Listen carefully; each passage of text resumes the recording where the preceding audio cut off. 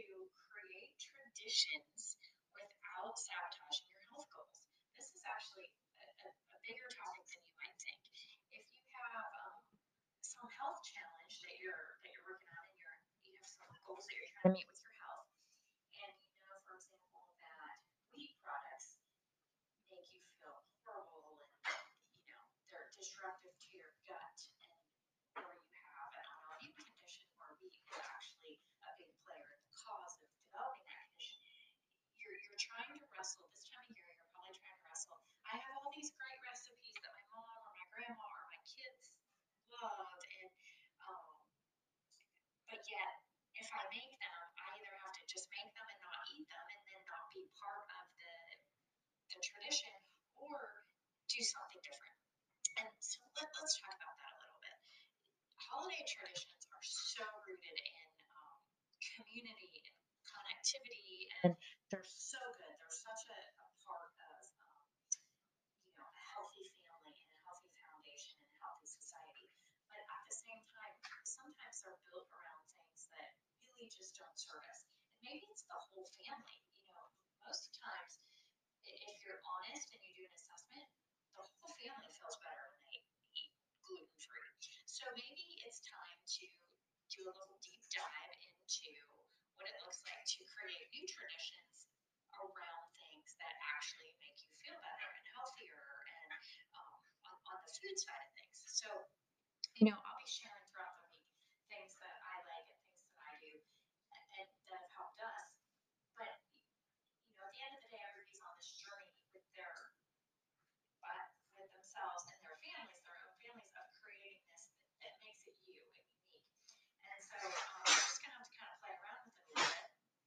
But then the other suggestion I have that takes the food out of the equation is to start creating traditions that aren't always based on food. Things like volunteering to help deliver meals or serve a meal, or maybe it's just even in your neighborhood. There's maybe you have someone who is overwhelmed and could use a little help wrapping Christmas presents, or you have a single parent in your family that you could offer to watch the kids while she goes shopping, or goes and does something for herself, or takes a nap, or just give her the gift of time this holiday season if you're around a little more, and there's a little time to do that.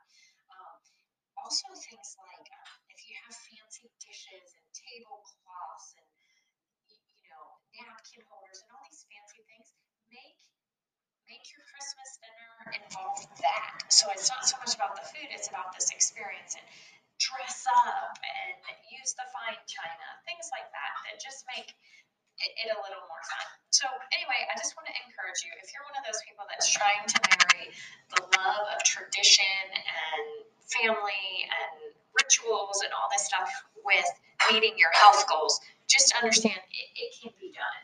And there are going to be times when you go to somebody's house and you're just going to eat what is served and be gracious about it, and do your best with that. So just know that if you are doing your part to stay on track most of the time, then the results will follow. You might also want to bring a favorite dish that's healthy to some of these get-togethers. You never know who might like some healthy food that has never been exposed to that dish before. So just some things to think about as you move through the holiday season. I hope this has encouraged you. Merry Christmas to everyone, and we'll talk soon.